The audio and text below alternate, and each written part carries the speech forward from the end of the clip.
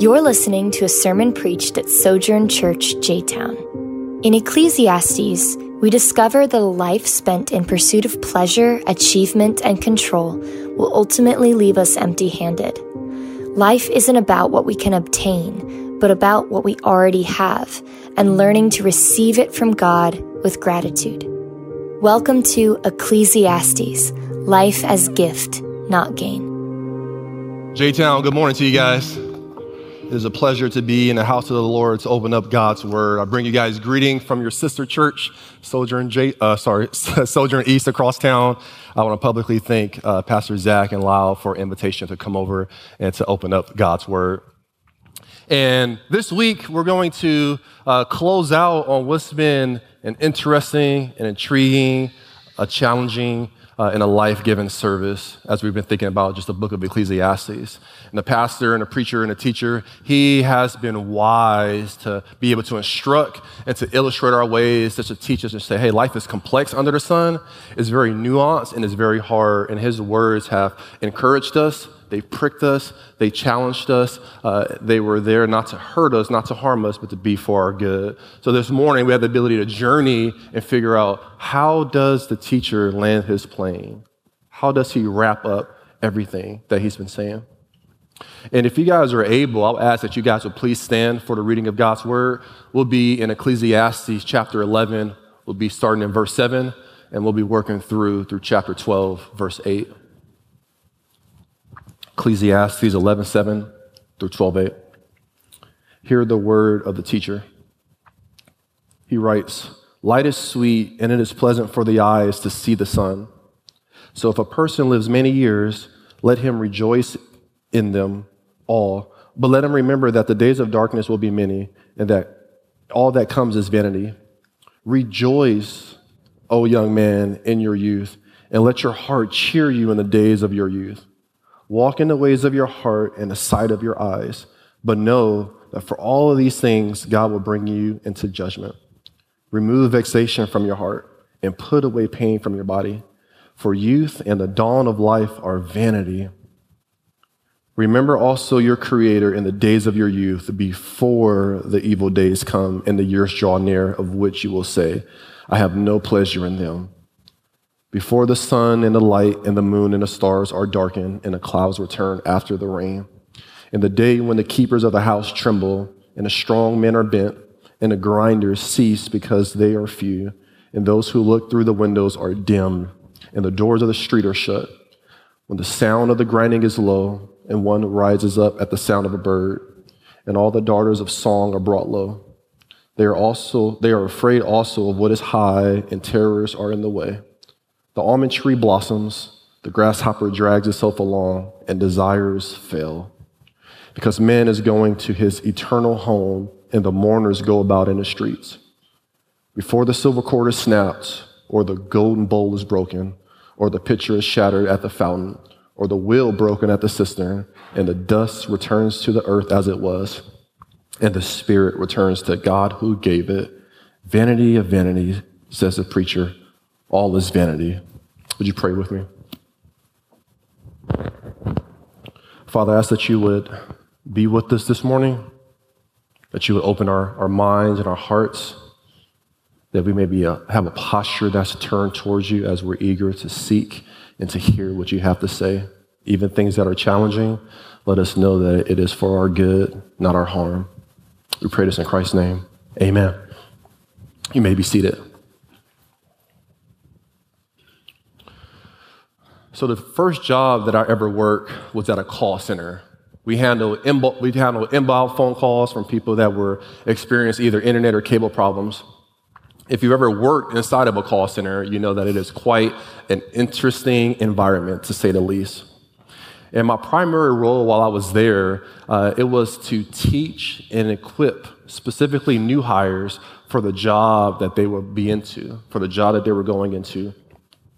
And there was a problem that we were experiencing as a training team. That first year that people were leaving the new hire training and going on a job, there was a high percentage of people that were leaving the organization. They were leaving a company. So we scratched our head, we start conducting exit interviews, and we start asking the question, why are people leaving? Why are they going within the first year? And a common trend that we found out was there was a disconnect. There was a job that people thought that they were getting into, that they signed up for, and it was the reality of what that job was actually like. And it was a disconnect, and people were like, whoa, I didn't expect this, I didn't see that, therefore I'm out. So what we did is we launched it's like a comprehensive onboarding program. You see, our role was to try to mimic and try to teach people as close as possible what life on the job was going to be like. It was to show them that they could see that and they could taste that before they actually got into it. In comes my buddy Frank the Tank into the story. So Frank's an interesting person. He's one of my buddies at my last job. He's older, he's prior military, he's a very cynical person. He's blunt, but he knows the job like the back of his hand. Frank tells it how it is. He doesn't care who's listening, he doesn't care who's around. And part of this program, what we would do is we would bring new employees and we would sit them right next to existing employees. So I had to sit people next to Frank. And when I did that, I would back away. My hands a little sweaty. I'm like, oh my God, I don't know what Frank's about to say. And it wasn't because Frank didn't know the job. Frank knew the job extremely well. The thing was, Frank said what Frank wanted to say. He didn't have a filter. He didn't care how it came out. He was like, my job is to prepare you, so that's what I'm going to do. And that was Frank the Tank. You see, Frank has been around the block. He understands that he's been in the business long enough to know that everything these employees learn in the classroom isn't sufficient for what they're going to see in real life on a day-to-day basis. He knew that, and he was ready to fill in a gap for these people. He knows that this type of work that they were getting into, it was much more complex and detailed than following a specific policy or a specific procedure. Now, Frank is known to say some stuff that makes HR turn their back and kind of squirm. Or like, that's not really company policy. But I can't deny that at the end of the day, when people sat next to Frank, they were more equipped to handle their job. They were more equipped to know what to expect and to embrace it. And so it is with the preacher of Ecclesiastes. You see, the wisdom that he's given, he has a unique vantage point that he's able to teach us. You see, the teacher of Ecclesiastes, he's been to the places that you are trying to reach, that you and I are trying to reach. So he's speaking not as one that's in theory. He's like, I've been there. I know what that's like. I've tasted that. I smelled that. And now I'm teaching from that vantage point. He has a unique angle. And like Frank, the teacher isn't concerned. He's not trying to coddle you. He's not trying to protect you from the things that he's going to say. Instead, he is trying to prepare you for the long, hard, and a cold road that waits ahead of you guys. He's doing that from a place of love. And before the preacher allows us to graduate from his training program, he allows us to sit down with him one last time before he lets us go. So think about that framework as we look through the last portion of Ecclesiastes. We have a front row view where the teacher invites us to sit next to us. He says, come here, my child, hear from me one last time before I release you into the world, before you live a life well lived. And we'll look under three different headings. The first one we're going to talk about is pursuing joy in your youth. Pursue joy in your youth. Question I'll ask you guys, if somebody told you guys that God approves of you seeking joy and actually commands you to seek joy, how does that make you feel? Do you believe that? Is that the mindset or the image that you have of God growing up? Does that match your expectations? The fact of the matter is, God is the creator and he is the giver of all good gifts. And he desires to rejoice in them all. Just as you guys desire your children to enjoy the gifts as they are unwrapping them in front of you, so it is God expects us to enjoy the things that he has given.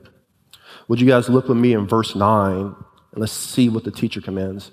He says, rejoice, O young man, in your youth.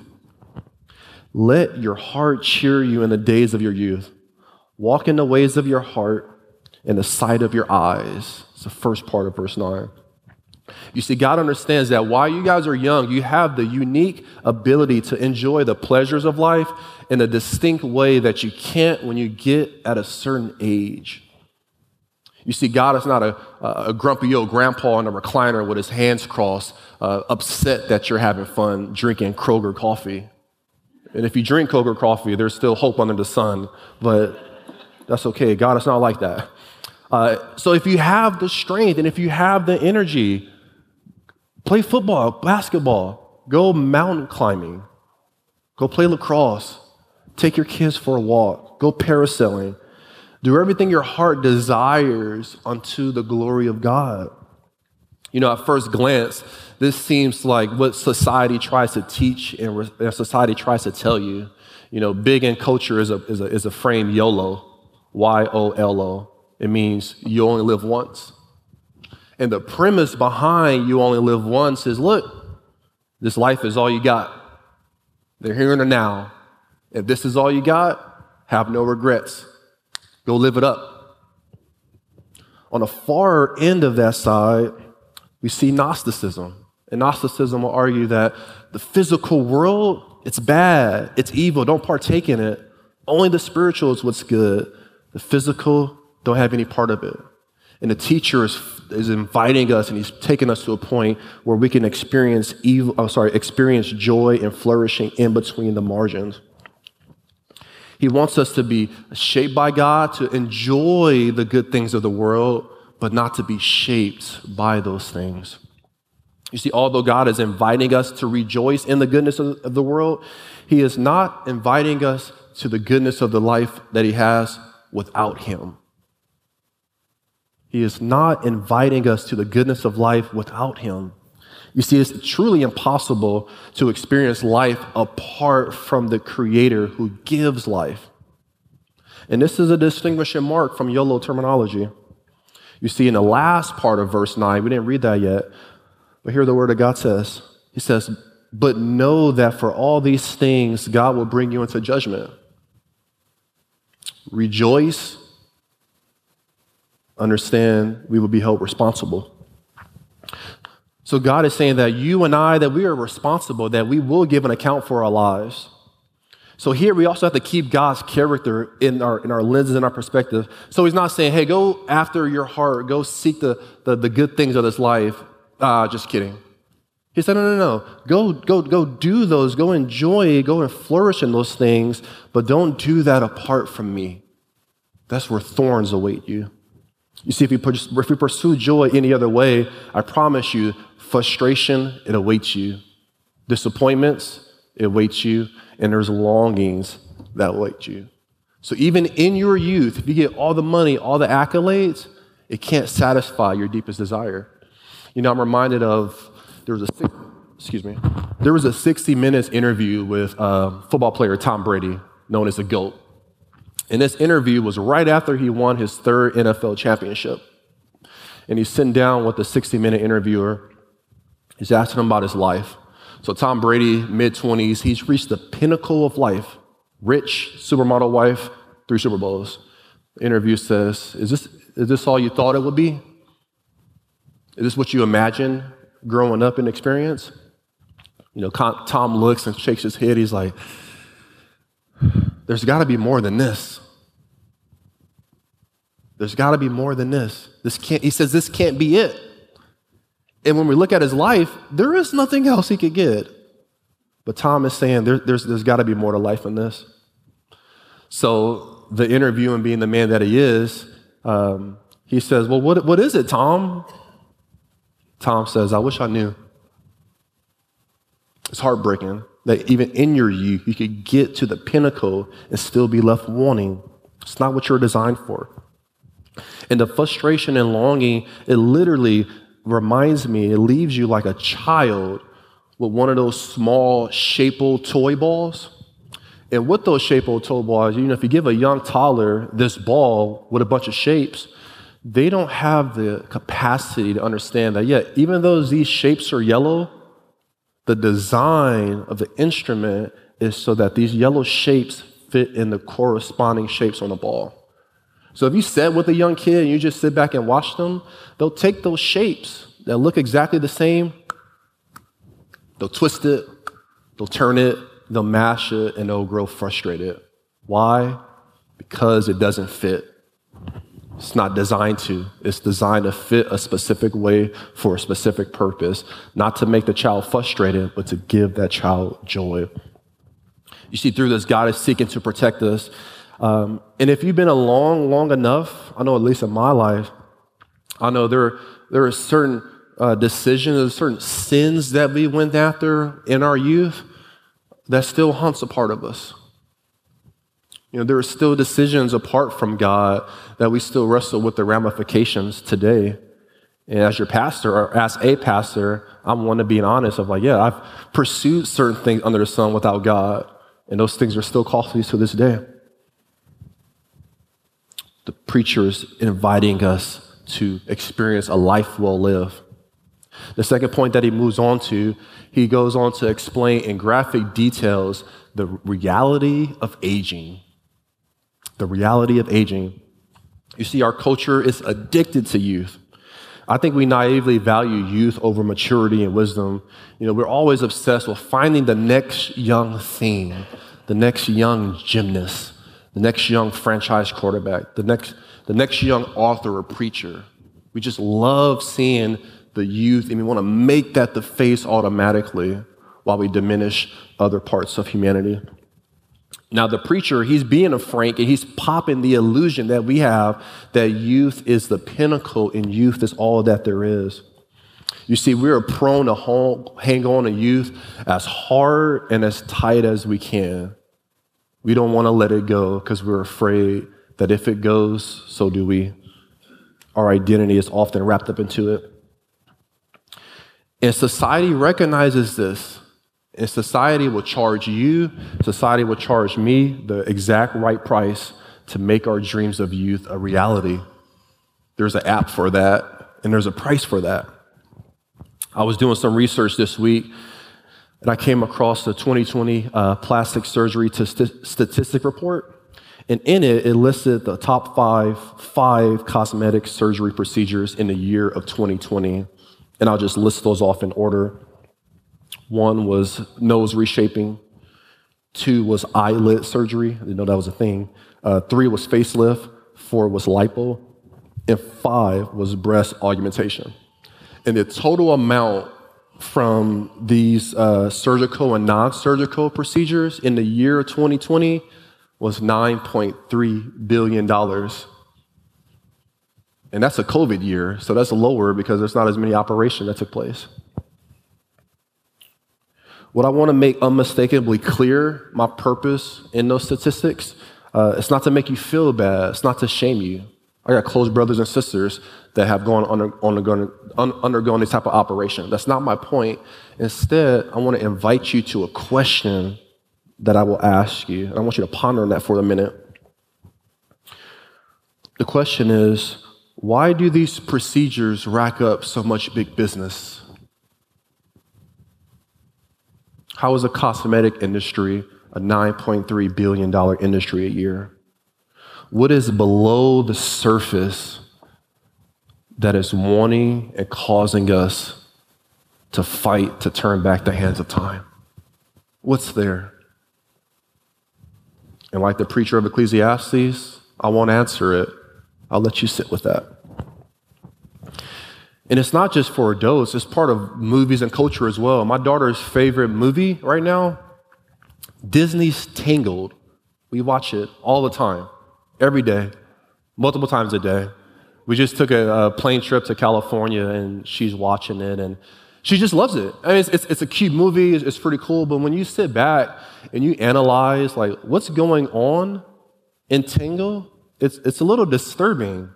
Disney puts a Disney effect on it so it doesn't appear that way. But let's think about Tangled for a second. So you have Mother Gothel. If I'm spoiling for you, I apologize. The movie's pretty old by now. But Mother Gothel, what does she do? She kidnaps an infant princess out of her crib that has magical hair, magical abilities. She steals her. She makes her her own. She raises her as if she's her real mother. She locks her in, 1,000-foot tower for 18 years, and she essentially is doing that to quote unquote protect her. That's the length that Mother Gothel was willing to go to keep her youth. That's the length she's willing to go. And if you've seen the movie before, whenever she starts to age and age starts to creep back in, she calls Rapunzel in. Rapunzel comes, sits down. Mother Gothel brushes her hair, and Rapunzel sings her magical song. And this is the first part of what Rapunzel sings. She says, "Flower gleam and glow, let your power shine, make the clock reverse, bring back what once was mine." What once was mine. And the question becomes, how are we to rejoice and press on simultaneously by being aware of the undeniable aging process that awaits us all in the grave outside of that? How are we to navigate this life with hope? How are we to partake in a life well lived? The preacher alludes to that in chapter 12, verse 1. Look with me what he writes.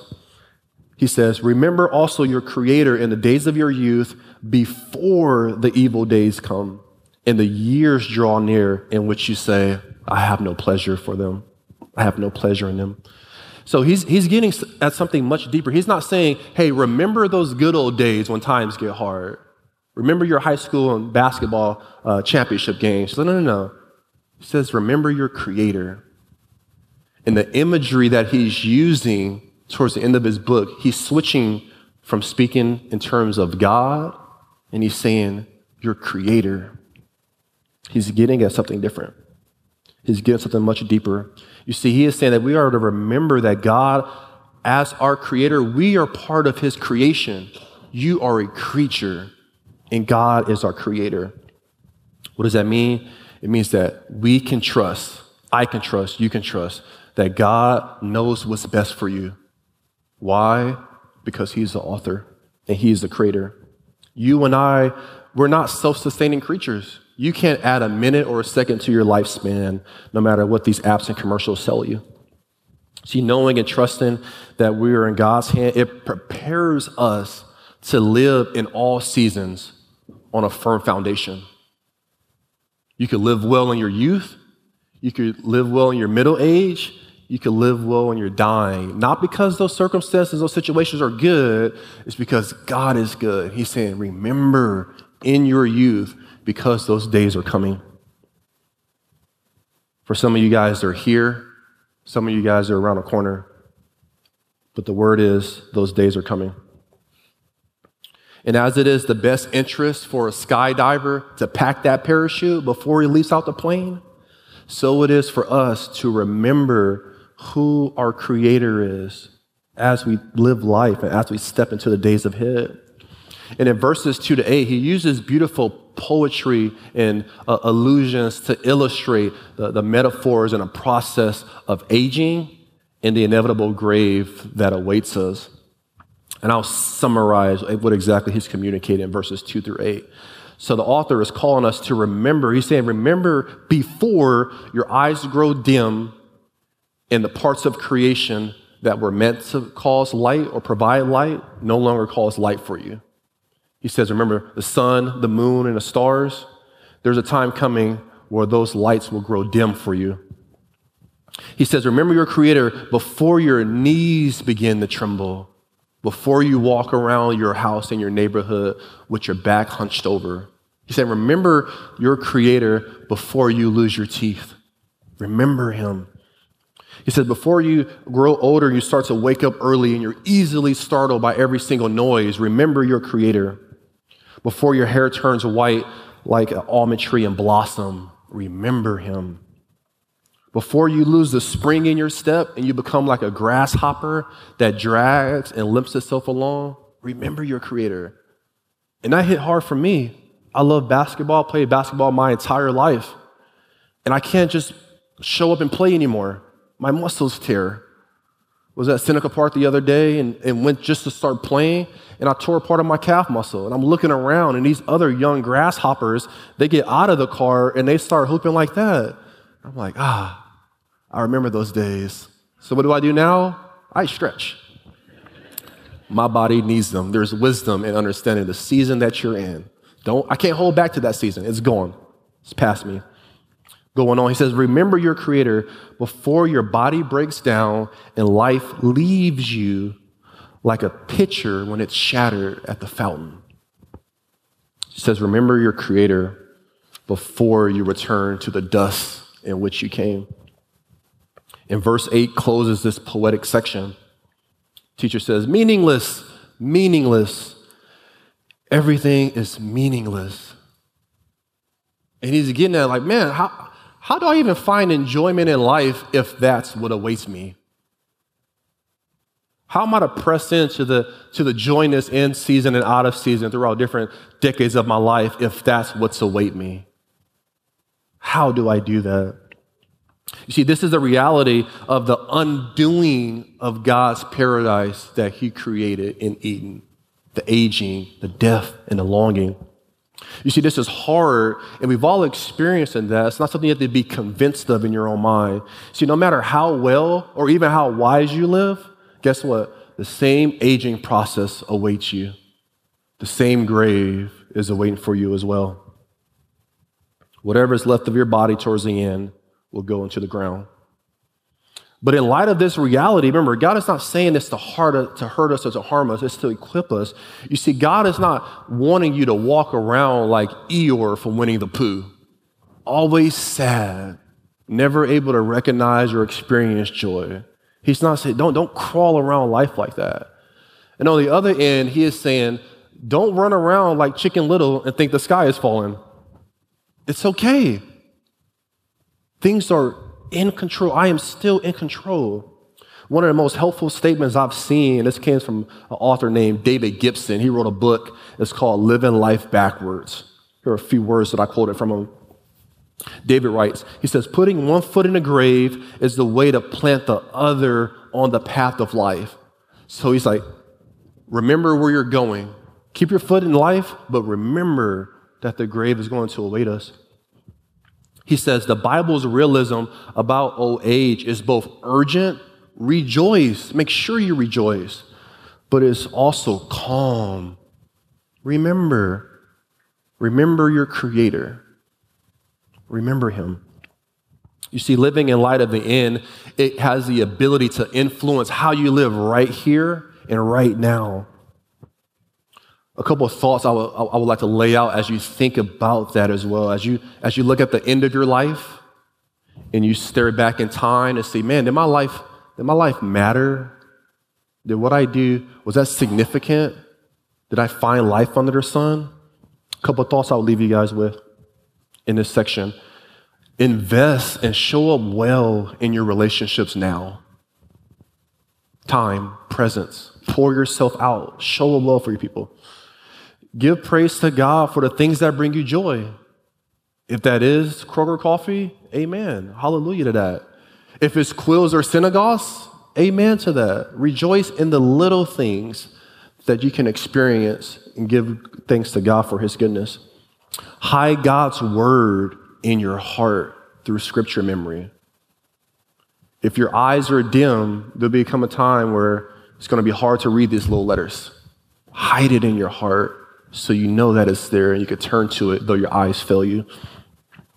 Tell your spouse, kids, or even close friends why you love them. Tell them why. And as you go throughout life, remember Jesus' word. It is more blessed to give than it is to receive. Jesus is saying you will experience more flourishing in life when you let things go than white-knuckling them. Preacher doesn't stay here. He moves on to his last section, and this is the conclusion of the matter. So how does he tie in all these books in Ecclesiastes? How does he land his plane? We'll look at a few specific verses. First, I want to bring you to chapter 11, verse 11. He says, the words of the wise are like golds, their collected sayings like firmly embedded nails given by one shepherd. Now, I'm assuming that a lot of you guys are not farmers. I am not a farmer myself. Maybe you can see that. But I wanted to research. I want to say, what is a gold? Like, what does that look like? What does that do? What's the purpose of it? I don't spend much time on farms. So Gibson mentioned, he said, goats they're staves with sharp nails embedded on the bottom of it. They're staff with sharp nails. And they're used to poke and they're used to prod animals. You see, the purpose of that, it was used to keep those animals from wandering wayward too far to the right and too far to the left. It was to keep those animals, keep the sheep on the right path. You see, we see this in the teacher's heart. Even though he's been saying hard things as we've been sitting down and shadow him, his purpose is not to hurt you. His purpose is to protect you. It's much better to have a sharp poke in love than apathy that will lead to your demise. What does that mean? That means that when you guys come to God's word, there are some things that's going to poke you and they're going to prod you. They do it to me all the time. I read, that's just a sharp sting. Don't run away from it. It's for your good. You know, the second illustration he uses, he says the words of the wise and their sayings are like firmly placed nails. Nails are sharp. Its desire is to penetrate whatever it is you're driving the nail in between. But the main purpose of that nail is not to cause damage. It is to secure it. It's to fasten it. So if you're creating a deck, putting up siding, whatever the case may be, you have to bring in a nail to that, but that nail is to keep it still and keep it sturdy for what is to come. It's not to harm it. It's not to split it. It's to hold it fast. So I ask you, the wisdom that he is giving us so that we can stand firm amongst different trials and tribulation, does that sound like any shepherd in particular? See, the author in chapter 1, he identifies himself as the son of David and the king of Jerusalem. We know Jesus as the better and truer son of David and a true king of the Jews. It is Jesus' words himself that give life, not just here and now underneath the sun, but his words in life are transcendent. They give us life that leads unto eternity. Jesus didn't deny that there will be hard times. Jesus said, if you follow me, there will be hard times. Don't get it misunderstood. There will be hard times. But he promises that those who follow him in his teaching will be able to hold and stand firm in the midst of tribulation. You know, I'm reminded of this in Jesus' longest teaching in the Sermon on the Mount. At the conclusion of his wisdom, how does he wrap up his teaching? We see that clearly in Matthew chapter 7, verses 24 through 27. After he lays out beautiful teaching, this is how he wraps his teaching. Jesus says, everyone then who hears these words of mine and does them will be like a wise man who built his house on a rock. And understand this, just because we follow Jesus, that doesn't mean we're exempt from circumstances. Understand that. Verse 25, and the rain fell, and the floods came, and the winds blew, and it beat on that house.